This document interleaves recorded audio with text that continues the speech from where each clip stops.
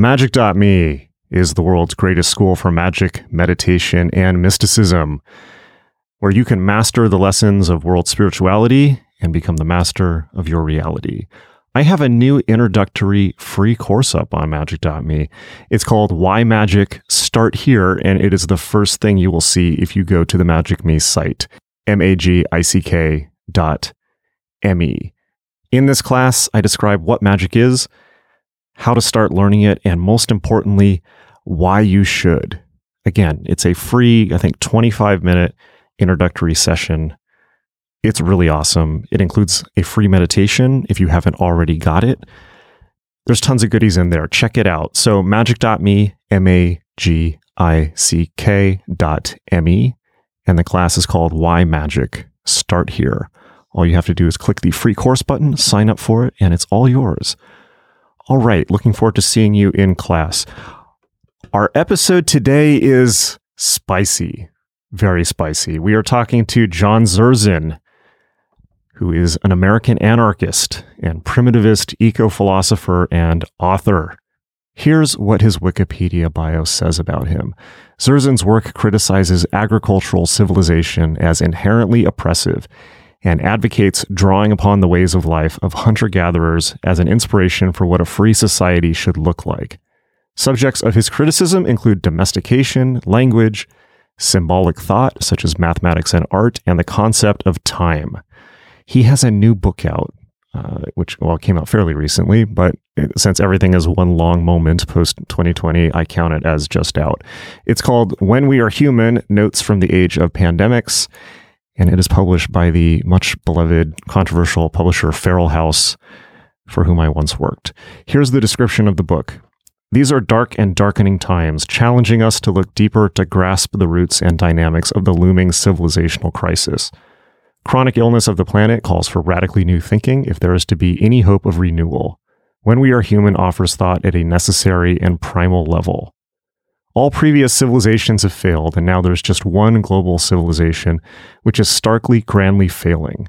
To deny or avoid this fact is to remain in the sphere of the superficial, the irrelevant. The physical environment is reaching the catastrophe stage as the seas warm, rise, acidify, and fill with plastics. Icebergs ahead and floating past beachgoers idly watching the planet die. So much is failing, so much is interrelated in the technosphere of ever greater dependence and estrangement.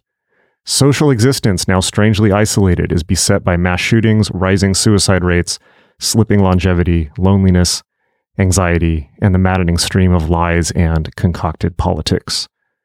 Zerzan trains his passionate focus on several fields of discourse: anthropology, history, philosophy, technology, psychology, and the spiritual. Points of light that become a kaleidoscope refracting new insights and contributing an overall picture of late civilization. All right, this was an intense interview. Zerzan is an intense dude, and he wrote an intense book. I provide it to you as food for thought. All right, I hope you enjoy this interview. It is, if nothing else, extremely thought-provoking. All right, here's John Zerzan.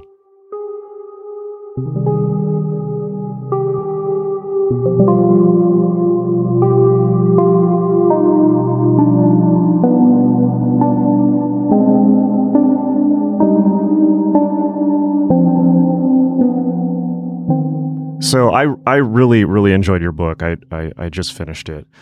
There's so much in there to talk about. I feel like we could do a podcast on every single essay in there. So it's kind of all over the map. But everything's great though, and challenging and needed. And so I've done my best to try and touch on the major points. But I just wanted to start off. So for listeners who may not be familiar with your work, I've been aware of your work for, I think, 20 years. But for listeners who are not familiar with your work, can you just summarize perhaps kind of the anti-civilization? Well, we're seeing it crumble on a global basis, I would say, and it puts the topic on the table. And if being anti-authoritarian or anarchist means trying to do something about the different forms of domination, of us have come to the conclusion that it really stems from domestication, which promptly turns into civilizations and starts us on this road to be anti-civilization. Well, for example, let me refer to a very important work, Joseph Tainter's The Collapse of Complex Societies.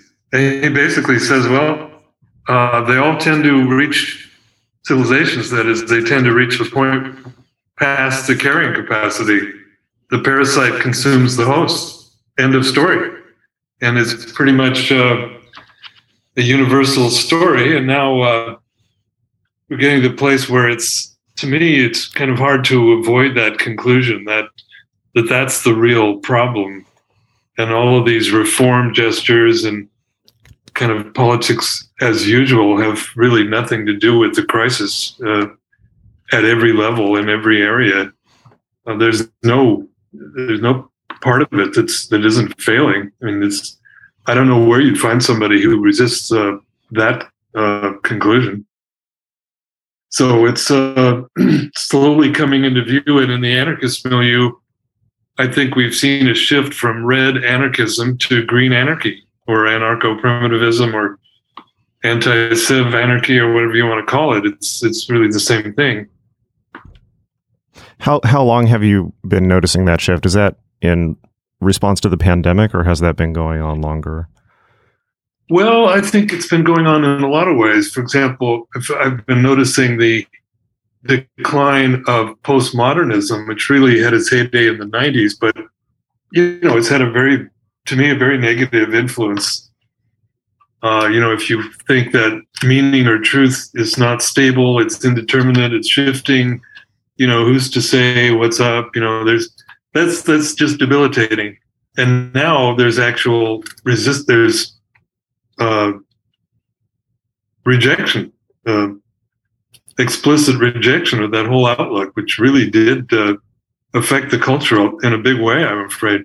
So I think we're getting away from that to be not so afraid of an overview, of a foundationalist approach that doesn't hide from what's needed. For example, origins, that was banned by postmodernism. You did not go there. You didn't want to have an overview because the totality, as it was said, is totalitarian. What do you mean by origins? It's an authoritarian impulse to want to grasp the whole. And that was really aimed at Marxism, in the 70s and 80s, which is valid in that sense. I mean, because I was a Marxist, I'm not now, but that's a healthy response to that. But if you throw out everything else, throw out the baby with the bathwater, and you're just stuck. You don't have any way to see what's going on, as fundamental as that is. There you go. You're pretty much hobbled from the start if you are affected by postmodernism. Of course, that's a very possibly unfair thumbnail version of postmodernism, but I think it gets to the core of it. It's always seemed to me, and I want to touch on later trends. Some of these seem to be converging across the political spectrum, but it has always seemed to me that postmodernism really historically has to come out of the post-World War II period, because it just seems to me like an immune response to the totalitarian narratives and the tendency towards totalitarian mass narratives of both Marxism and fascism, obviously. But it seems to me that everyone is now chafing at that, because for the very simple reason, well, there's a lot of reasons, but the reason that I chafe at it is there's just no way to deal with the ecological crisis without some type of totalizing worldview or overview. Yeah, agreed. So I want to take this back. So the thing that has always stayed with me from your work is you talk so much about the historical moment where people were moved out of agriculture, out of the family units, and into the factories. And you talk a lot about in this book, like I've always remembered, I think it was an essay that you wrote about people attacking clocks in city squares because the imposition of the conquest of time, the imposition of clocked time as a way of keeping people in factories. That's stayed with me since college, actually. I think about that a lot. But you talk a lot about the enclosure in this book and about how critical of a moment this was. And you even talk about it as, part of the ongoing domestication of humans, which I think is a great phrase.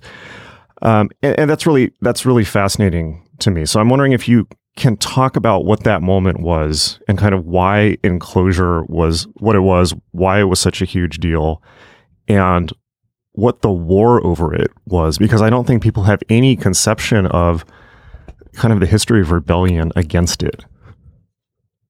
Well, it was a very long-running effort or battle.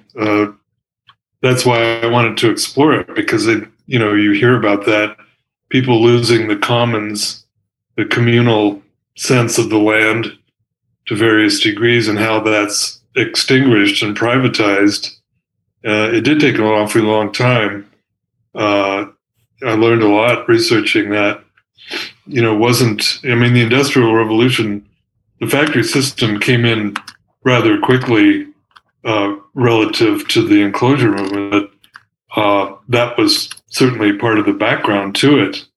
This long, sometimes unperceived, but sometimes very acutely felt that people in communities lost that communal aspect on the land. That was. So not to interrupt, but I think just for the audience. So am I correct that enclosure that was the beginning of basically fencing off private land and taking it out of the private commons for individual owners? Specifically, okay.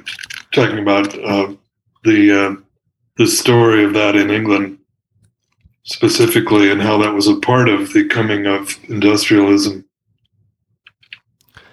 But it was a long, slow deal, and it was accomplished in various means.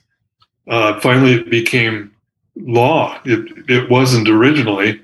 It was often more battle with the local landlord, local vested interest, but it eventually became a matter of parliamentary decrees and so forth, which was just all of these things come together to isolate people more and to make it a matter of private property rather than a community-wide culture. So what would you say the effect of that was on people's consciousness, if I can use a broad term like that? I mean, it just seems like being torn away from everything which made us human. Being torn away from the land in the case of enclosure, but then being, herded into factories. Yeah, that's still going on. That's what I see every day, including mass shootings. When community is gone, and I contend that mass society means there is no community anymore. It's largely a fiction. It's employed by developers or politicians, but where is it? That's why you have all these pathological developments, and it starts, in the case of the English story with enclosure, it goes way back. It's a gradual thing, and it's sort of like division of labor, which is, of course, even more basic social institution. It can move slowly, but it really does involve everything. As I think you imply, the whole basis of social existence or culture, it begins to be defined at that level. That's. In fact, there was a column today in the New York Times by David Brooks about the mass shootings. Maybe you saw that. No, I haven't. He basically says these shooters, young male shooters, for the most part, they're not mostly mentally ill. There's no diagnosed mental illness. But what it is isolation. People become indifferent to each other, and they're separated from community. He doesn't actually use the word community, but I think it's just putting in slightly different words. That's what you get. And it's gone. And now we have every kind of horrible development. That's probably the most striking. The mass shootings go on almost every day now. It's unbelievable. Sometimes multiple times a day. Nobody's going to talk about it. Yeah, they would think about it only superficially. You mentioned in the book, you ask, nobody asked the question of what kind of society would produce this. And I think one of the interesting things about that people are getting about mass shooters also now, I was reading, I believe it was somebody who researches them, a security researcher for the FBI or something like that, was making the really clear point of, look, this is not ideological. People are always coming out and saying, oh, this is white supremacy. There's some ideological drive behind this. Or before that, it was, radical Islamic terror or whatever people were very quick to blame things on. But now she says it's about aesthetics. It's not about ideology. It's about kind of online communities that just aesthetically create this idea of mass shooting for its own sake. Like there's almost kind of a uniform now and a way that these young men approach it. But it's completely nihilistic.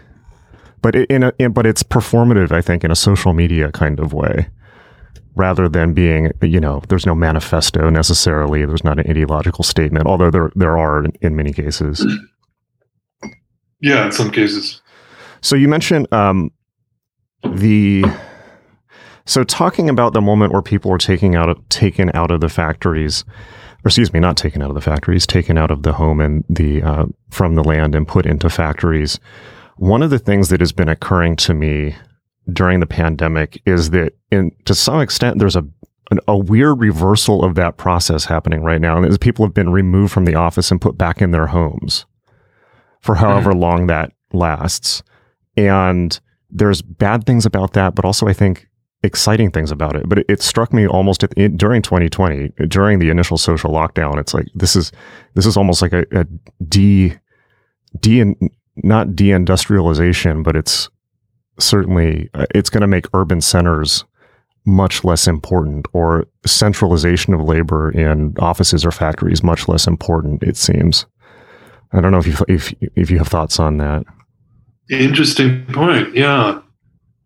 Well, this might be accompanied by a rethinking of work, the value of work, the role of work. I mean, there's lots of stuff written about the so-called Great Resignation. And I think even this morning, it was another sort of surprise how many people are resisting the workforce, in general, whether it's at home or being, in some cases forced to go back into the office. There may be a rethinking as if this keeps on, if this is not just a passing maybe a blip of resistance of some kind, but more that you do see some signs of it in terms of what's been written, people reassessing, what am I doing with my life? It's a pretty fundamental question. I spend my whole life working, and what's that about against the backdrop of everything going south? I mean, there's no part of it isn't crumbling and scary. So it's, I don't think it's a surprise that people maybe are trying to reassess that too. Something as basic as that. Yeah, I think that all of the data definitely shows that certainly with the millennial generation, that meaningfulness of work is way more important than it ever has been for any prior generation, and much more than even finances and things like that. And that it just, like, if there's not a sense of meaningfulness of work, it's just like what you're saying. It's like with the backdrop of everything, how can you just go and, make, sell cars or something like that? So it seems like that reevaluation of work is perhaps long in coming. So one thing that I want to talk about as well is you talk about the Enlightenment a lot in this book, and not just the Enlightenment being kind of the source of a lot of our woes, but in fact that perhaps we are still in the Enlightenment, and that Faustian, kind of as Spengler pointed out, that Faustian imperialist drive to conquer everything and commodify everything is really why we're in this mess. So this is interesting for me because this is during the Trump period that became such a talking point on the right. And we had either kind of mainstream conservative pundits coming out of the woodwork to defend and uphold what they perceive to be Enlightenment ideas from, the threat of wokeism or something like that. Or, then you have the more extreme right as reflected in Steve Bannon and people like that, like the traditionalist or radical Catholic side, where they're coming out with a total critique of the Enlightenment. And they're saying we need to go back to and reject it completely. So you touch upon a global backlash against the Enlightenment in the book. But this was just such a massive part of the Trump era. And I think it's suddenly it's so much more pertinent after the overturning of Roe v. Wade, particularly because all of the Supreme Court justices responsible for that were largely put there by Vatican money. And so I think you quote, it's either Marx or Freud in the book. You talk about, you can often learn a lot about civilization's problems from its reactionaries. So I wonder if you've picked up on this anti-Enlightenment or pro-Enlightenment talking point on the right, and if you have thoughts on that. Not really. I mean, I think it's I've looked at it as a deeper problem. I mean, you can go back to, speaking of the Enlightenment, to reference Shakespeare's Brave New World. Science and technology is going to create a perfect world. Well, not exactly. It's just really, I think it's fairly easy to see that just is the reverse of what's really going on in terms of, again, isolation and the absence of community. I mean, people, and I mean, for example, the technology thing, that's very, very central to my work.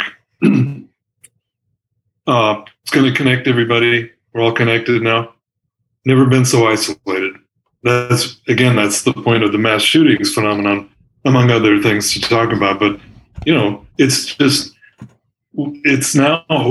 a series of rather massive lies, Enlightenment. And, the other part, key Enlightenment thing, superstition, intolerance will be gone. Well, sorry about that. That's obviously not happening in the modern world, and I mean, there's a lot to it. But it's easy to see. Well, what is the result? We have these claims, these promises, which now are taken up, to me, not so much by political partisans, but by the technology itself. It makes the claims. It makes the decisions. It decides what's on offer. Because I think, actually, kind of contrary to your questions, it's really more a matter of any political ideology is less important. I think as we go along, it really is, to reify the thing totally here, but it's the technology speaking. It's not political voices, as most importantly. I mean, I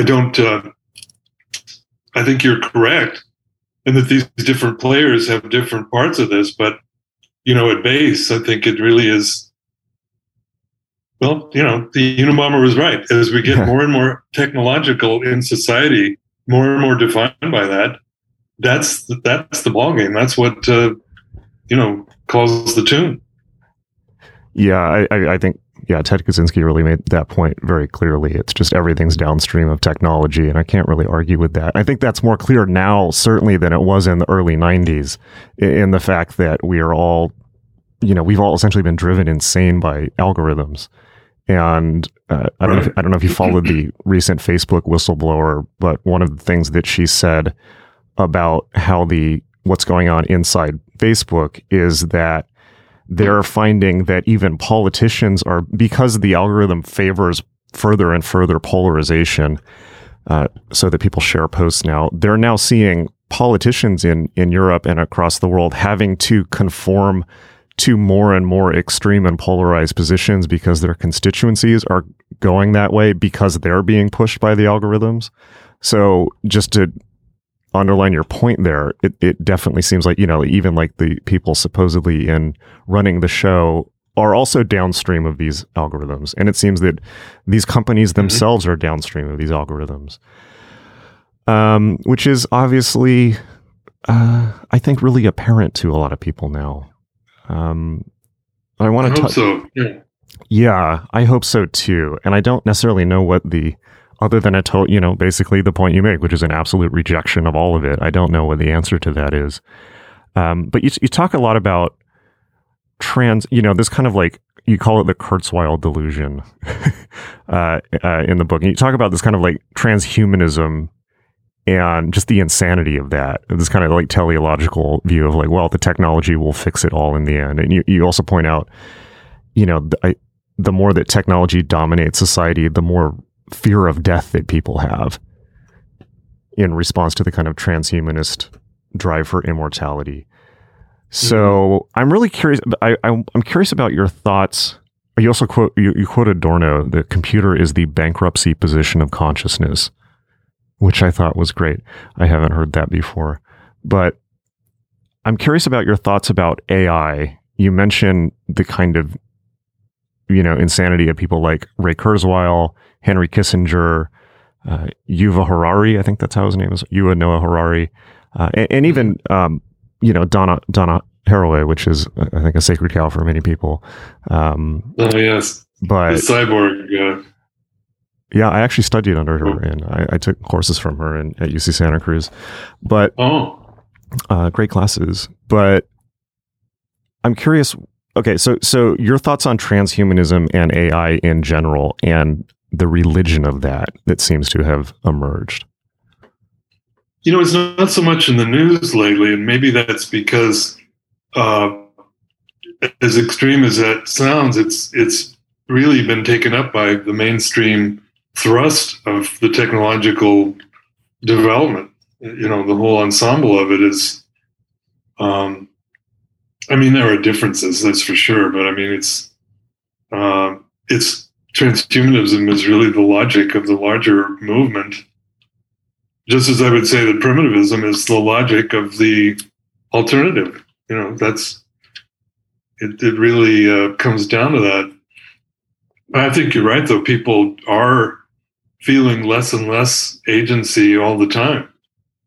People are getting to be more de-skilled by the movement of technology, and AI in particular. Now the metaverse is coming on, and it's trying to take over all kinds of capacities and even defining dimensions of life. It's been coming down the road for a while, but now Meta, or Facebook as it used to be called, is trying. It's not clear whether it'll succeed anytime soon, but this whole metaverse project is really the transhumanist thing. That's just another piece of it, I would say. And but people just feel swept along by it, because we are being swept along by it, and it doesn't become a matter of politics. Who's discussing these things? Trump versus Biden or whatever. It never comes up. That's not respectable, acceptable discourse, is it? That's who brings that up? So in the absence of that, of course, people would feel just swept along by the tide. They don't like it. They don't like any institutions. They don't trust them. And but until we get to a deeper level of discourse, what's being put on the table? Nothing much so far. I see some signs of it. The fact that I have a weekly radio show, I now have a column with the Eugene Weekly, the sort of alternative countywide, pretty much every small city or big city has that. That's a nice change. I'm still sort of pinching myself that they want me to write a column for that. Very liberal. This is a white liberal college town. Exactly the metaphor. Like a minor Austin, one might say, I don't know, but that's not part of the deal. That's not part of liberals. Don't talk about that. So you see a shift in that regard. It definitely seems that people are. You mentioned. Oh, go ahead. Oh, I was just going to say, it definitely seems to me that people are just flailing around looking for any angle or life preserver they can get, which is why I think a lot of these yeah, I think everyone would have to agree that the kind of liberal consensus is collapsing. So, you mentioned the right in passing, or maybe not in passing, but I've been attacked times from the left for using Heidegger or even Spengler, or people on the right. I'm not on the right, but if you can't even use the insights of people outside of the dominant paradigm, well, where are we then? I mean, I think the critique that Heidegger raised, of course, he was a Nazi, he became a Nazi. That's incredibly absurd. But his comments on technology and he sort of tried to take it back later, but very radical, very, very key. Absolutely. I want to come back to Spengler in particular in a second, but I just wanted to, it is I hope it is clear. Like, I think of the kind of well-meaning middle-class bourgeois liberal consensus is so personified to me by, for instance, the opinion section of The Guardian in the UK. And it has just become so obvious that it has nothing to offer. And you mentioned, I think I don't know him and I don't know his work very well, so this is not like a call out, but you mentioned Paul Kingsnorth in this book. And this is just a kind of such an example of this approach to me of people who are, flirting with various ideas, he was pushing Dark Mountain, he was pushing the idea of ecology, but then just gives up and goes and converts to the Orthodox Church. And for him, it's just it just seems, I don't know, maybe there's not a lot of skin in the game. Perhaps this is just like another thing to write an opinion column about. I don't know. It's just, it seemed to me, what's the best way to put it? That approach, when I see that approach from people, it's almost like watching like a cooking show where people are running around sampling different cuisines and, commenting on them. And it just seems like the position of this role in society is to determine what is good manners for the middle class. And it's just useless. So, well, yeah, there's a lot of surrender. There are various cases of that. Look, don't be stupid. It's all over. There's nothing you can do about it, and you're a clown if you think otherwise. If you want to hold open the door for possibility somewhere along the line, well, that's just ridiculous. It can be very vociferous. You could, if you hold out any hope anywhere down the line, even conceivably, people react. I don't think Kingsnorth has done that, but it's a clear case of wow. The existential thing. What's the difference between collecting stamps or joining the resistance? It's all just a matter of personal choice. Pick a number, pick whatever you want. But yeah, that's just that's the surrender that. There's a reason for that kind of nihilism or arbitrary. It doesn't make any difference what you do. He's not being nasty about it, but no. I think it's a very sad turn. Well, I'm wondering if I want to clarify this point. So for the audience, Paul Kingsnorth is a writer in England and ran something called the Dark Mountain Initiative in the UK, which got a lot of traction for a while. And I believe my understanding, and again, I don't know his work very well, is that he came to the position that there is nothing we can do to turn around the environmental crisis. We're all screwed and sustainability is a joke. And then he just became a reactionary Christian. Oh, okay, nice. I'm curious how you clearly distinguish your position from that, because it seems that you are also coming at this from the angle of there's not really any way of salvaging technological civilization, and that you're coming at it from the primitivist critique. So how would you differentiate your rejection of,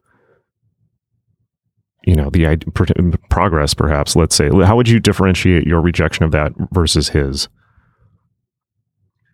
Well, I haven't surrendered at all. That's that's not a choice to me. You've got to try to do something about it. And if you think the response, the Luddite response, the anti-Civ response is unthinkable or not, it's not going to happen. It's just simply not going to happen. Well, some of us hold out hope that it can happen. It must happen. If there isn't as I say, somehow primitive future, there won't be a future. So what choice do we have? And as the dominant order shows itself to be more and more in tatters and just a place of dis-ease. I mean, the whole thing has failed just in a spectacular way. And now it's one global system, one civilization based on capital and technology, and really nothing outside of it. Well, then it's all got to go. And that's serious. That's just, to me, an unavoidable conclusion. So you do what you can to make that happen, to have the soft landing. I mean, we're often accused, well, Chomsky, for example, says we're genocidists, not only genocidal, but we want billions of people to die. Well, that's craziness. He's either really stupid, and he has been for a long time, but it's also just very, very dishonest. Nobody I know is talking about, in effect, pulling the plug so that everybody will die. We're talking about a soft landing, if you will. We've got to reverse this process. We've got to go in a healthy direction that reclaims community, that respects the earth, that pays attention to the indigenous dimension, all these different things, none of which amount to surrender. But he's sticking to the left. He's just sticking to the corpse of the left, no matter how it's failed so immensely. Yeah, it seems like that's its job in many ways. You know, like it works. You know, it's not a bug; it's a feature. That I think is a really interesting or a really critical point to make, where you always hear that critique. I always hear it from the Fox News conservatives, but I suppose also from left liberals, the idea of, you're talking about, he's saying that people who are interested in ecology or green anarchism or going back to nature want to genocide billions of people, which is, that's what you're saying, right? And you're saying that's cartoonish. Yeah. And I can't think of, the only example I could think of that would be like somebody like Pentti Linkola in Finland, who's, a fascist. He's a reactionary fascist, I believe. So, and well, he's now dead. But other than that, I don't see that. And so I think that's important to underline, because, it's kind of like when people, well, I don't know. I just think that it's important to point that critique out and that it is wrong. Yeah, so, it's a choice. If you want people talking about the value of work in their lives, what they're spending their time on Earth at, well, I mean, to me, it's the reverse of quiescence. I mean, it's the most exciting thing you can do. It's just, possibly end up in defeat, but I think it's a thrilling thing to do, to tackle that, to speak out against the denial that so much rules the conversation in society. It's got to change, and it can change. I think if it somehow we were able to see a discourse that puts serious questions on the table, basic questions as to what's driving all this, what's causing this, it's then we might get somewhere. So you mentioned the idea of a global civilization, and I really want to touch on that. So this is where I want to segue back to Spengler. So you talk a lot about Oswald Spengler, and that was interesting to me. And I particularly love the idea of, you mentioned that you see him as applying Goethe's plant morphology to civilizations, which was cool. But, he is, as far as I understand, the source of the idea that, it's the death of Western civilization, and the civilizations have natural life cycles, and that this one is currently coming to an end. And you hear that a lot now. That's become pretty common currency, and I don't think people have any understanding of where that came from. it was picked up by Pat Buchanan in the 90s. He wrote The Death of the West after Spengler, and then that became Donald Trump's Make America Great Again. He just templated his political platform from that. So it's interesting, there's a direct line to Trump. But you hear this a lot. You hear this from, kind of ridiculous people like Jordan Peterson even. And so people mention this quite a lot.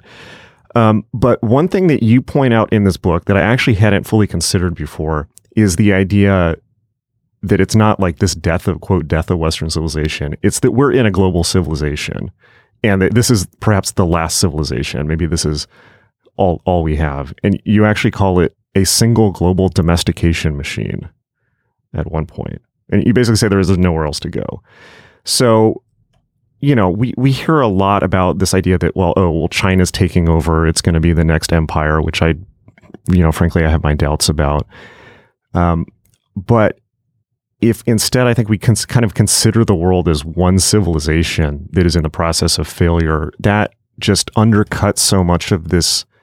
We've seen this resurgence of nationalism, and I just see it as, people trying to push each other out of a sinking boat in the hope that their group will somehow make it out. And so I'd like to hear your thoughts on that. And, and to touch on something I mentioned before, we've seen the right also adopting a lot of the language of the anti-globalization movement, but then proposing nationalism or even ethno-nationalism as a response to it, which is, also ridiculous. So I'd love to hear your thoughts on this idea that instead of this kind of petty nationalism, we are in, or even I think the mainstream left liberal idea that, America is going to be replaced by a Chinese empire or something like that. That instead there are different flavors, different cultures, but there's, one overarching civilization where domestication rules everywhere. I remember the ads Coca-Cola used to run. They would show somebody on the steps of Asia with a can of Coke, and you could already see, decades ago already, how, as Pico Iyer, for example, wrote about that, everything gets sort of homogenized despite the political differences and so forth.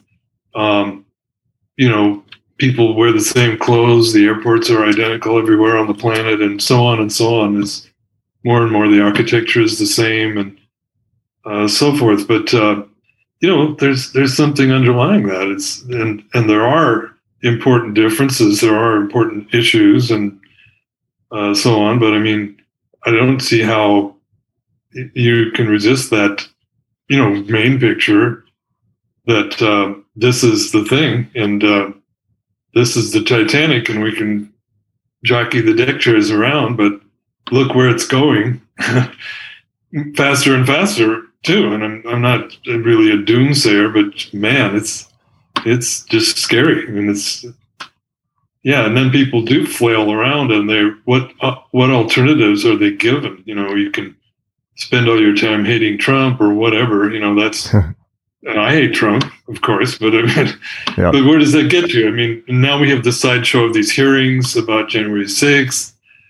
There's a certain obsession with that, and I'm not saying it has no importance whatsoever, but meanwhile, all of these fundamental things are just showing us unmistakably how dire it all is, and how connected it all is. There's no part of it. I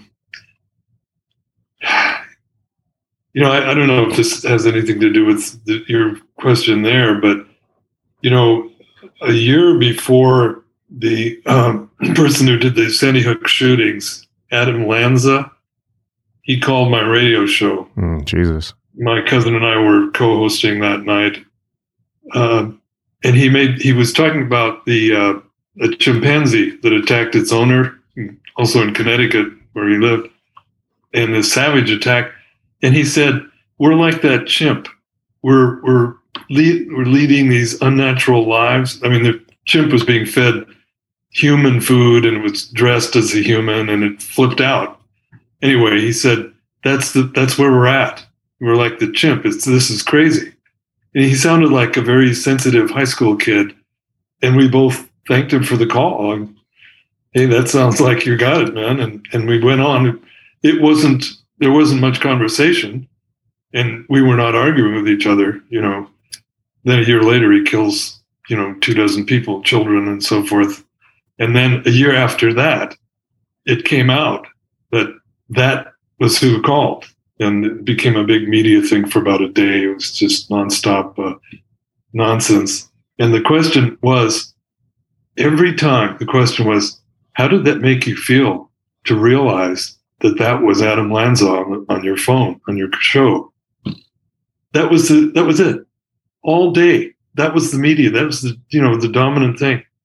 And I kept saying, what does that have to do with anything? Who cares what I felt about it? I mean, the real question is, was that valid? Are we not in that position? I'm not sure as hell not upholding that mass murder that he did a year later, but come on. Why be so trivial? This People magazine level of discourse? I mean, it's incredibly. How can you? Actually, Don Lemon on CNN, I think it is, he was the only one who entertained that question a little bit, and a little bit off air even more. But I mean, he was the only one who wasn't terrified against asking something basic about that. Isn't that, after all, time to just take a look at things? And now it's even worse. What was your answer? What was your answer? Well, that I don't want to talk about how I felt. What the fuck? Nobody knows who I am. Nobody cares who I am. Why not talk about the essentials? What the hell is going on with social existence? How have we gotten this far? And of course, now it's worse. It was still not doing it very much. It's just not much allowed. And that's tragic. But I think it can change. And I think I see more people who are, posing these same questions. I think there's a little bit of an anarchist revival or renewal going on right now. It's too early to tell, but there is some signs of that. Like, what happened 20 years ago with anti-globalization movement, which wasn't much anti-globalization, by the way. But now maybe there can be something like that does have some depth, that does have some teeth. Back then, for example, the reporters at these big summit demos, back in starting Seattle and all the others, 1999 to 2000, and then 9/11 put the end to it. But they always would ask the protester, so why are you against globalization? And the answer was almost uniformly, we're not against globalization, but we want a nice, kind, bottom-up kind of warm and fuzzy globalization. That's not anti-globalization. That's, you want some reform that ain't going to happen. That's about it. That's missing the point. Anyway, it can be something much more serious the next round, and we'll find out. It seems like, yeah, the thing with Adam Lanza is it's hard for me to think of a more heartbreaking example other than what just happened in Texas. And events like that, I know people who were first responders to that, and that town, from what I have heard, has never recovered. It's just you just don't recover from something like that. And so I'm very cautious about, no pun intended, globalizing things like that, in the sense of, oh, what does this mean about us? What does this mean about society? Because I think that somehow betrays the gravity of the actual action. And, it's hard for me to even think or talk about that event. But unfortunately, the problem now is that we have that event almost every day now. So, and that was already in process of happening when the Sandy Hook shooting occurred. And so the debate is obviously about gun control. Yesterday, Shinzo Abe was assassinated by somebody with a homemade gun. So, it's not necessarily that, but that becomes a talking point, that becomes something to hang the rage and despair and sense of futility and trappedness on. And I think that's understandable. But if we are to ask if we're to ask a broader question, which is not about one individual person, but why are these school shootings happening all the time? I don't know what your thoughts are on that, but. Well, I don't see how that's going to be reversed. Everything is the grounds for that kind of hyper alienation, horrific stuff. That's not the only part of it, and by the way, it's spreading. The mass shootings, the Abe shooting wasn't a mass shooting, but what was the other one the other day? Just the other day, I can't think of it now, but it's not just, it's a typically American thing, let's face it, but I see it over the recent years, it's starting to spread to other places. Yeah, definitely. The obvious ones are Breivik and the New Zealand shooter, but so it seems to be a global thing, and it seems to be less, it is very ideological in some cases, but otherwise it just seems to be just eruptions of insanity. And one of the things that I've been asking, maybe we can even ask this about the world, but one of the things I've been asking about America specifically is at what point do we have to gather all of this violence together and say that it is an ongoing conflict instead of isolated incidents? We have, even The Guardian a few days ago was saying, it's not a question of if America goes into civil war, it's a question of when, which is rather irresponsible of them. I don't like The Guardian, but, it's kind of like, I was looking a few years ago at things like the Troubles in Ireland, and we think of that as a broad scale conflict, but, it's like, even like there's so much more gun violence in America that it's like the Troubles over and over and over and over again. Yeah. So my question is, at what point do we maybe put all this together and say it is a guerrilla civil war? And what are the sides? Are there sides? Is it just, is it a not necessarily a civil war, but a civil suicide? Well, I think it's more the latter, and it's not surprising that the liberals are inflating this January 6th thing, for example. They keep talking about democracy hanging by a thread, and next time it'll be even worse. And well, it wasn't nothing, but it took months to organize that. It took millions of dollars to get these yahoos to do that, to go up to Capitol buildings. But after all, what if they had? Let's look at it this way. What if they had succeeded?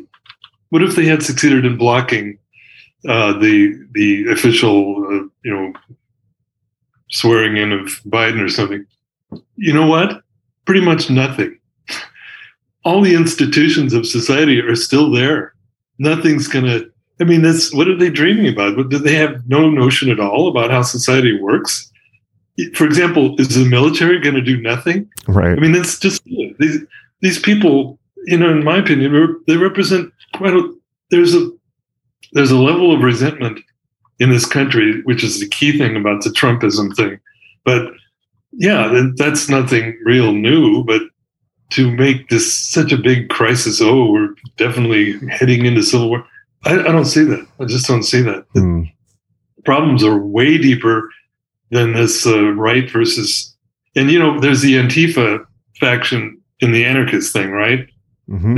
They like to, up in Portland, for example, for a year or two, almost every night, it just went on and on and on. Right. And they love to rumble against the right wing, these pitiful knotheads, and go to town. And on my radio show, I say more than once, I got a baseball bat. I'll loan it to you, man. I got no problem with that. No problem at all. But if that's the limit of your perspective, really, you're just another liberal. That's the only thing to worry about. That's an interesting point. It's just like just on the spectrum of Trump derangement syndrome. It's just taking that one step further. I haven't thought about that. That's really interesting. Well, yeah. I mean, I could be wrong. I could be just, poo-pooing the whole thing, and it may be a little more serious than that, but I don't know if it is. With January 6th. Yeah, I haven't been following it that closely, but my perception, it's like, was there really any time at which, the military could not have just been brought in to stop it? I mean, what are we really talking about here? I've referred to it as, the comment section showing up, like overflowing into reality. It's just like a few, I think there were organized people in there, but it's like, what, like a guy dressed like a Viking, like furries. It's just like ridiculous. But of course, framing it in that way, in many ways, even when I was watching it, it occurred to me, it's like, in a way, like, this is the best thing that could have happened to the Biden administration. It allows them to, say, well, look, there's the other side. It legitimizes them. It allows them to completely wipe the slate with Trumpism and make a break with it. It shows that they're the responsible adults. So I think it was a gift to them in many ways. So, and I don't know. I mean, again, I don't know. I've been following it that closely, but I really doubt that ever was that much more than just like a rowdy tour group. So, okay. One thing that I definitely want to talk about and touch on is spirituality, because we talk a lot about alternative approaches to spirituality on this podcast. It's kind of the topic of it. And you have a lot of thoughts about this. So the first thing that I'm really interested in is you talk about ecological anarchism's kind of flirtations with various spiritual paths in the 70s, and how maybe outside of Taoism or Zen Buddhism, you felt they mostly missed the mark. So I'm curious what your thoughts are about that. And I think you basically just come out and say, if I'm paraphrasing you correctly, that spiritual abstraction is basically part of the problem, and that nihilism and the whole spook of sustainability are part of the problem, and that any ecological approach to spirituality has to be rooted in total, direct, immanent perception of the world, which I couldn't agree with more. So I'm interested in your thoughts on that as a whole. Well, I think it's been a nice development in some ways. It's a very elusive term. Certainly, spirituality. What does that mean? But I think among anarchists, there used to be a real aversion, more of a 19th century materialist. I think of it as kind of a wooden, knee-jerk atheism. I'm not a theist, by the way, but you just didn't. The spiritual thing just never entered the picture. And now I've found, to my surprise, that some of the most militant, ready to rumble black bloc friends of mine, deeply spiritual. And now it's okay to kind of bring that out. And, there's all kinds of sources of certainly the indigenous perspective in a lot of ways, both anthropologically, or that is prehistory-wise, and present-day-wise. Thoreau, I mean, there's all sorts of sources. And I keep coming back to, this was some years ago, at least 10 years ago. I was in Turkey, and at the end of the talk, there was a discussion period, and a young woman said, I think at base, this green anarchy, this primitivist thing, is a spiritual movement. And I was just, what? Come again? And I really wanted to know what she meant by that, what that meant to her. But she had to catch a bus to get to her home. And I didn't get to talk to her, only for a minute. But I've been thinking about that ever since. I mean, she put it right on the table. And actually, I do think there's a and the postmodernists, people I know, attack this vehemently. And the perspective I'm thinking about is that what we're talking about is intimacy with the natural world, a direct connection, a wholeness that's only present before, as Rousseau said, before you get all these institutions that corrupt people and splinter them which postmodernism seemed to celebrate. Actually, that's you could say that's a spiritual place. That's a spiritual goal. That's what it's about. In its most basic terms, in terms of what kind of world do you want? What kind of existence is desirous, or at least conceivably possible, or once obtained? And that's been a big part of my odyssey, if you will, my chance discovery of anthropology in the 80s. I was more of a Frankfurt School character, influenced by the Situationists as well, quite a lot. And I just bumped into the literature. Solons, Richard B. Lee, all these people that just gave a whole new paradigm of what prehistory was like, was what human species were like before domestication. It just really did blow my mind. It was such a radical thing. It just put me on a different. I was somewhat in that direction from Dialectic of Enlightenment, Adorno and Horkheimer, for example, and even Freud, Civilization and its Discontents, stuff like that. But this really did, for me, provide a sort of foundation for it.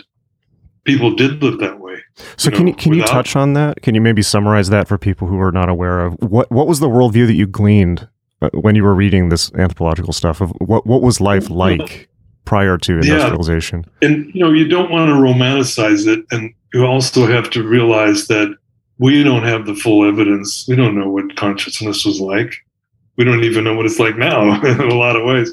But before hierarchy, before destroying the planet, before slavery, and all these things that now are just come with civilization, and people depend upon them. People are ruled by them. All the patriarchy right on up. It's just of a piece, and there you have it. And there you see time after time they collapse. The civilizations run their course. You don't have to be a Spenglerite to see that, but and you begin to wonder, why is that? Is there a different way? And 99% of our time as a human species, or various human species, was outside of domestication. We took what nature gave, and with domestication, you engineer nature, you dominate nature, you take over, and that's just the clear path. There it is, and the only objection, the fundamental objection, is, okay, that's all true, that's fine and dandy and everything, but so what? You might as well, as somebody in Greece, I remember saying, you might as well argue against the sun coming up. You can't do nothing about that. Well, what if you can? Maybe we should try. It really was a pretty workable, when we lived in band society, when we had face-to-face community, which I would argue is the only actual community. Yeah. It isn't community anymore if you can't be in direct, communion with people in these small scale. That was what society was, small scale, decentralized. That's what I'd like to see, a radically decentralized world where people could go back to having community, having some agency over their lives and the world. And until it was messed up, that's very, very recent, really, in terms of, first human species 3 million years ago. Domestication is only about 10,000 years old. That's a blink of an eye. So, you begin to suggest in somewhat more practical terms, this isn't just some nutty anarchist dreaming up stuff. There's an actual prehistory that you can look at. And, am I picking up correctly that you use the word domestication interchangeably with civilization, that you replaced one with the other? Well, pretty much. That's pretty great. much. You can't have civilization without it. And if I could just stick this in there for a second, this just happened in Dublin. Every other year, there's an international gathering of scholars. It's called CHAGS, which stands for Conference on Hunter-Gatherer Studies. And a friend of mine was there and gave 2 papers, actually. and I'm having him on the radio show in 2 weeks. He said the most incredible thing happens. They used to be people like Marshall Salins. Sometimes they get these questions. You sound like these primitivist anarchists. Are you an anarchist? And they're academics. They don't. Oh no, I'm a professor. You know, they didn't really want to go there. Well, apparently that's kind of changed. My friend James gave a very upfront radical primitivist point of view.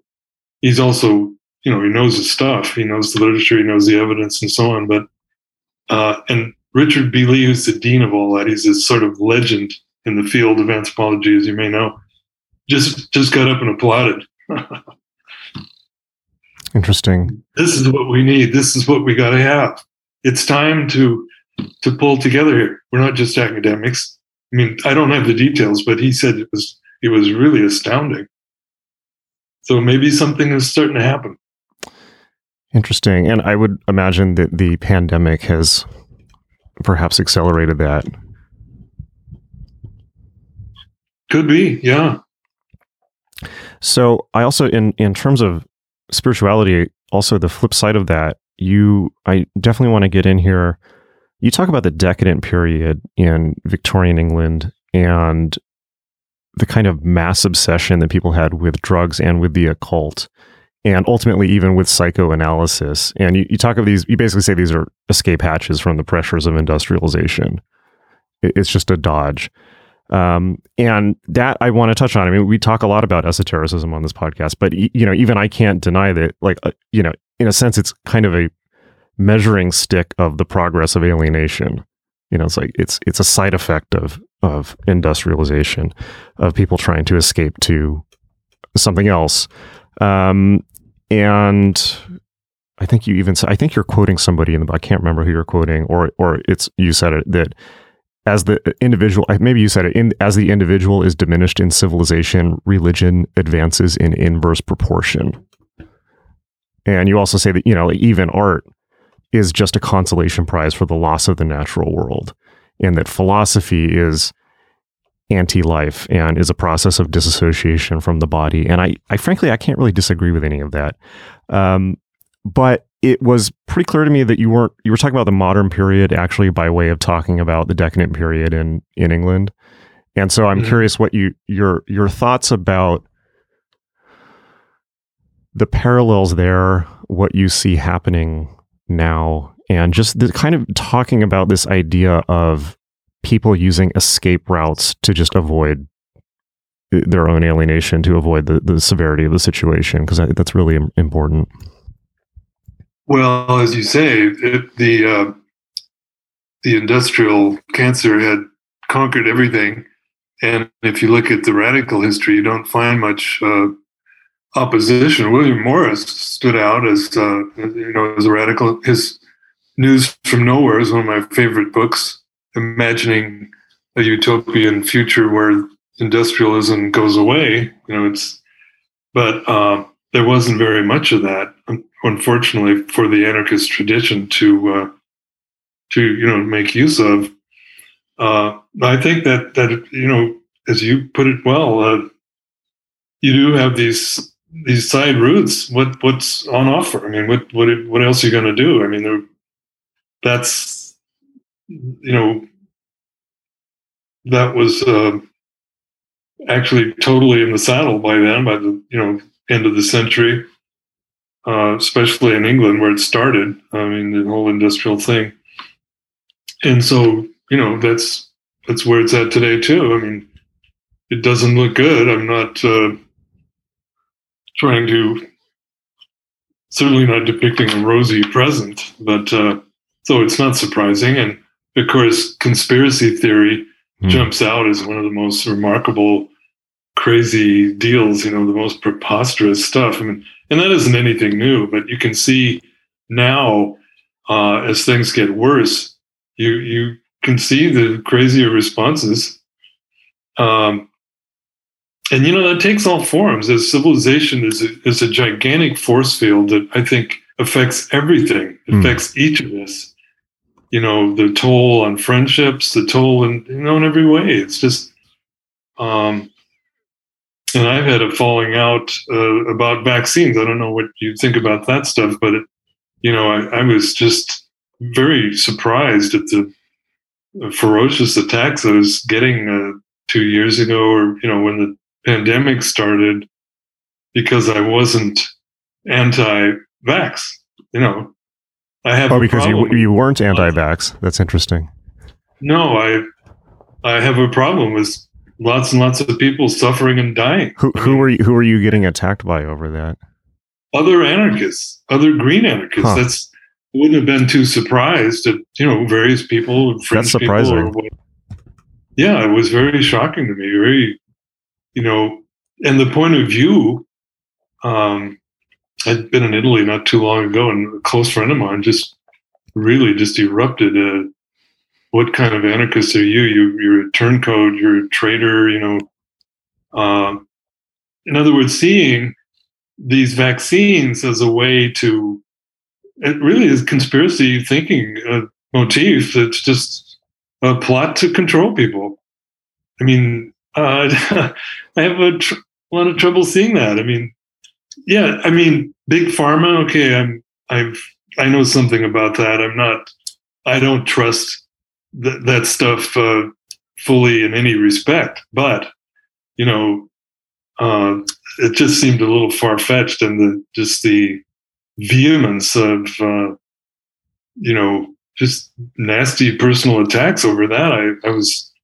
I just was taken aback, and that's died down. I don't know. Maybe some of those people have changed their minds. I don't know. I'm not That's even interesting. in touch with I did see that Paul Kingsnorth came out and became an anti-vaxxer, and I was looking at he's very against it, and I was looking at the comments on articles about it, and people were, the level of vitriol on that issue. I mean, people were. I think there were basically like one or two people that showed up. Basically, people were agreeing with them, and there were like one or two people showing up in the comments making reasoned arguments about it's like, look, this is the right thing to do, and people were just mobbing them, and it's like rage mob against people who are pro-vaccine, which is bizarre because it's the opposite side in quote unquote the mainstream world. It's the opposite. Anti-vaxxers are so violently attacked. So that's really interesting to me that you were seeing it from the other end. I am not conspiratorial about it. I am not, I suppose, an anti-vaxxer. Although you have to.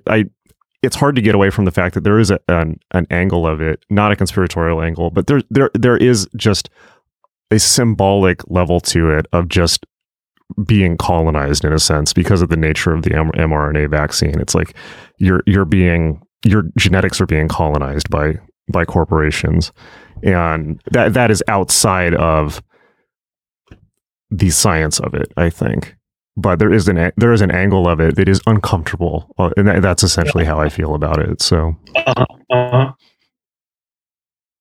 yeah, but it's hard to have a reasoned discussion when it starts out as just this vicious attack. And I mean, there's all kinds of levels of that. I ran into a woman I only know slightly at the post office, and anyway, make a long story short, she said, no one has died from COVID. Man, okay. I'm not saying that all these people would agree with that, but that's okay. I just walked away like you got shit for brains. Yeah. What that is ridiculous. I actually just looked at the COVID dashboard yesterday, and I think the global death toll that we know of is now up to 6.5 million people, and that's precluding like over 100,000. I think it's a lot more than that. It is an unbelievable number who have had it, and as we now know about long COVID. And I don't know if you've interacted with people who clearly have long COVID. It's scary. Like, we're not just talking about dying. We're talking about permanent neurological damage or lung damage or heart damage. And it's just, but I guess no one's died of it. We should just pretend it's not happening. Well, that in its own way is a flight into a fantasy world. And I think that I don't want to totally conflate that with Trumpism, and I think that people make that mistake because this is people have many different takes on this from different political sides. Obviously, Paul Kingsnorth is an example, but Trumpism itself just represents a flight into fantasy, just choosing to live in a fantasy world, and rather than face the reality of global warming or industrial collapse or the inherent just the inherent unworkableness of so much right now. But I would imagine that flight into fantasy has really been encouraged by lockdown and the pandemic, because it is, and I have to check this tendency in myself as well. It is so easy to, when we are completely taken out of community, as you mentioned, to end up thinking things that aren't true and exaggerating things and working yourself into a worldview that it has no bearing even potentially on the real world. And so that's really scary for society. And in a lot of ways, I think that, this is obviously a metaphorical statement. It is not a medical statement, but in a lot of ways, the social distancing and COVID phenomenon is a exaggerated symptomology of what was happening already. Now, I'm not saying that it's not a disease, obviously, but just in the sense that the general trend of society has been isolation. And prior to COVID, everyone was already socially isolated they were just on their phones in their own reality, chasing their own algorithmic tunnel. And COVID is like the ultra acceleration of that. And it is the acceleration away from what you were talking about, which is people just being in normal face-to-face community, without which I think we just are insane. We're lost. So I'm, I don't know. Yeah, it was coming. It was already developing that way for sure. Yeah, and there's a level of it too, where in the quote unquote first world, we are even people who are facing COVID, we're sheltered so much from the reality of it, the economic knock-on effects, you mentioned, even at the beginning of the pandemic, people are afraid of running out of toilet paper. Well, it's like, this is how most people in the world live. It's like toilet paper is such a bizarre thing in a way in the grand scheme of things. And you also mentioned, like, if everyone used it, well, global deforestation would be complete. So, I don't know. I feel like some people hoped maybe that even at the beginning of the shutdown, that maybe it would give the environment a little bit of a break. At the time, I lived in Los Angeles and the air had never been cleaner. But then it came back and it was worse than ever before. And I don't know. I assume it's probably the same, and I don't know why that is. Maybe people are just cutting corners now.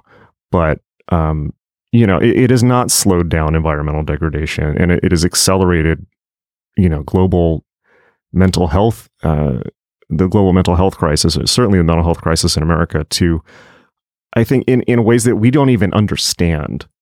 And we may not for a long time. I mean, school shootings was happening before, but that's a symptomology of that type of isolation. And I don't think it was already accelerating before. I don't know if I would necessarily want to conflate those things, but I guess, well, why don't we, let's just wrap this up. Why don't we wrap this up by just asking what comes next? I mean, it's hard to see, frankly, hopeful futures right now. So, what comes, where are we? What comes next? What are things to think about as, potential solutions? Well, I've seen here, maybe this doesn't count for much, but some return of public gatherings. We put on a thing for a new anarchist book, had a very nice turnout and a very robust discussion afterwards at a local tavern, the sort of the main hangout in the Whitaker neighborhood here in Eugene, which was the sort of center of the anarchist upsurge 20 years ago. Seeing a few more signs like that, and it's been a while, not just COVID stopping it, but nothing much in the past 20 years. But, when you look back, I think the Unabomber case was interesting to me, instructive to see how many kids really already knew that stuff. That was very nice. It was a nice surprise. to get that from, well, especially the more punk, already oppositional culture kind of stuff, but fairly widespread. And then when the anti-globalization thing, there was a lot of energy there. There was a lot of strong radical energy, and I think maybe we're due for something like that. Again, one swallow doesn't make the summer, as they say, but we're in a desperate place, and I think more people want to have actual physical encounters with each other. Now it's a little more possible. It's not quite so scary a thing, COVID-wise, but maybe we're going to be seeing more, and we need much more, as I've argued, and I think you agree. It's because it's not just the mass shootings. That's easy to peg on because it really is awful. But opioid overdose deaths, how suicide is among the young. I mean, these things are just part of the how bad things are getting and how fast they're getting even worse. So I think people want something different and a chance to get together and try to see what we can come up with. What do others have the same questions and fears and so forth? We can start to maybe challenge it. Yeah, I was a senior in high school during the WTO protests, and that was so exciting at the time. And you never hear anyone talk about it anymore. It's like, and one of the things you mentioned in the book is that I thought was interesting, and I hadn't considered it before, was distinguishing that from Occupy and why they were different. And maybe if you want to touch on that, just as a last bit, I think that's important to understand. Yeah, that was maybe a sort of aftershock. Occupy around 2012, right? It wasn't much. I don't really know any anarchists who were involved, frankly. They hoped it would be interesting, but it really wasn't much. It just really had, for one thing, it had pretty much no analysis. David Graeber, yeah.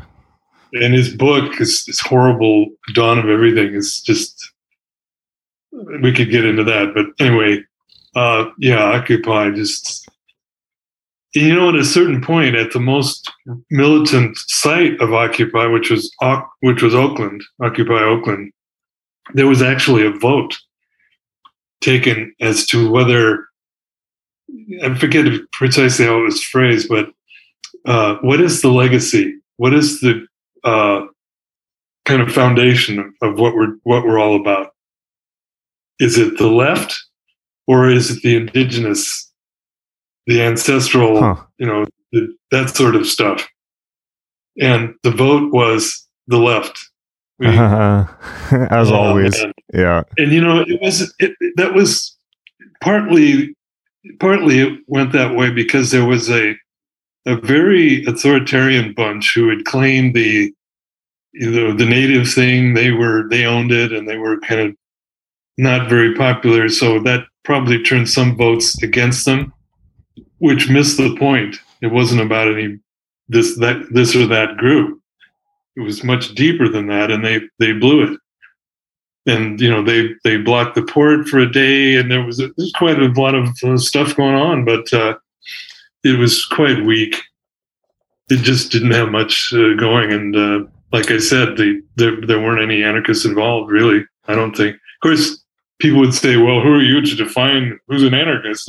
Okay, I get it, but I don't think there was much radical stuff going on there at all. Yeah, I unfortunately have to agree. I was involved in Occupy, and I was camped out for 2 weeks at City Hall in Los Angeles, but it was kind of a whole lot of nothing, unfortunately, in the sense it was fun, it was exciting, it was a great outburst of energy, which I was inspired by for years. But I mean, essentially, it was people could not get a cohesive platform. They could not agree on anyone. That's when the kind of privilege checking and you can't talk really started, there was a lot of just people shutting each other down and which I at times suspect it may have had something to do with COINTELPRO, but or maybe not. It's just maybe that's just how people are. But it basically nobody could come to a cohesive platform, and then it just turned into people shooting up in the mud. Well, so it was also has to do with democracy. Speaking of Seattle, WTO, they had all these spokes councils and consensus sort of effort like Occupy in a lot of ways. We weren't even allowed to take part in that. Oh, why is that? Used for that.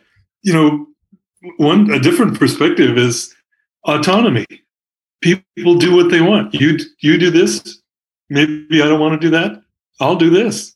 And fine. You don't have to have a mass vote about it. That's just ridiculous. And that's why they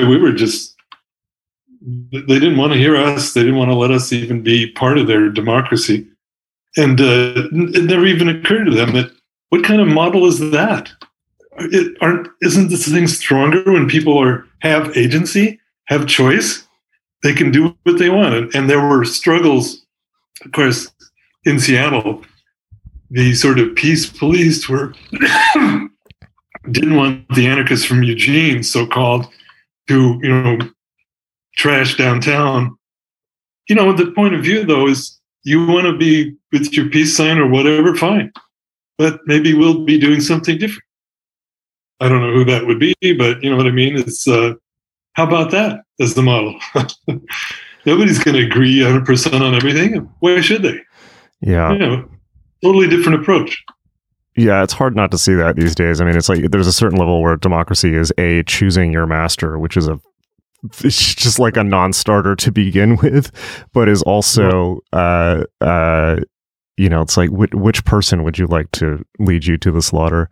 But it's consent to rule by the least apt. It's just like, because it's by nature the biggest number of people voting win. And the more people they are, the dumber they're going to be, unfortunately. That's just the nature of humanity. And then you put them on the spot. And I can recall occasions like that. Taking a little problem with that. So you're in love with mass society, huh? You like that? Well, you are. Why not cop to it? I hate it. It's the wrong way to live, and you're defending it. That's why we're at odds here. One of the reasons. Yeah, absolutely. I'm talking about fighting with leftist anarchists, red anarchists, or any other version of leftist anarchists. They're fine with it. Chomsky wants more development. He wants more mass society. What on earth are you thinking? Yeah, I remember seeing a clip with him interviewed, and again, I'm not an anti-vaxxer, but I remember somebody was interviewing him about the pandemic, and he was saying, forgive me if I get this wrong, because I don't have it right in front of me, but he was basically saying that anyone who does not get vaccinated should be locked out of society and starved. And it's just like, Noam Chomsky? Like, wait, what? Like, what? Like, how do you get to this position? And I understand it's just, but I mean, like that is, in a sense, the mainstream Democratic Party position. It has been. It's like, so, yeah, to that point. All right. Well, this was a really good conversation. I really enjoyed it. Where can people find out more about you, and also tell people about your new book and where they can get it? Oh, thanks, Jason. Well, it's called When We Are Human from Feral House. It's somewhat widely available. I think it's done fairly okay. I don't really know, and I do Anarchy Radio every week at kwvaradio.org. Tuesday evenings, it's recorded, it's archived. You can find it at my website, which is johnzerzan.net. So yeah, thanks for asking, Jason. All right, great. Well, thank you again for being on the show. That was a great and provocative and disturbing conversation. I bet people will enjoy it a lot. Okay, take care. Thank you again.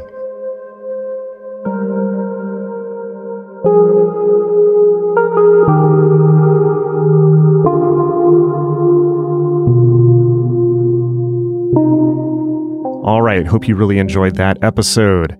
Check out our new course at magick.me, magick.me. It's called Why Magic? Start Here, and it is a free 25-minute introductory session with me about what magic is, how to learn it, and why you should.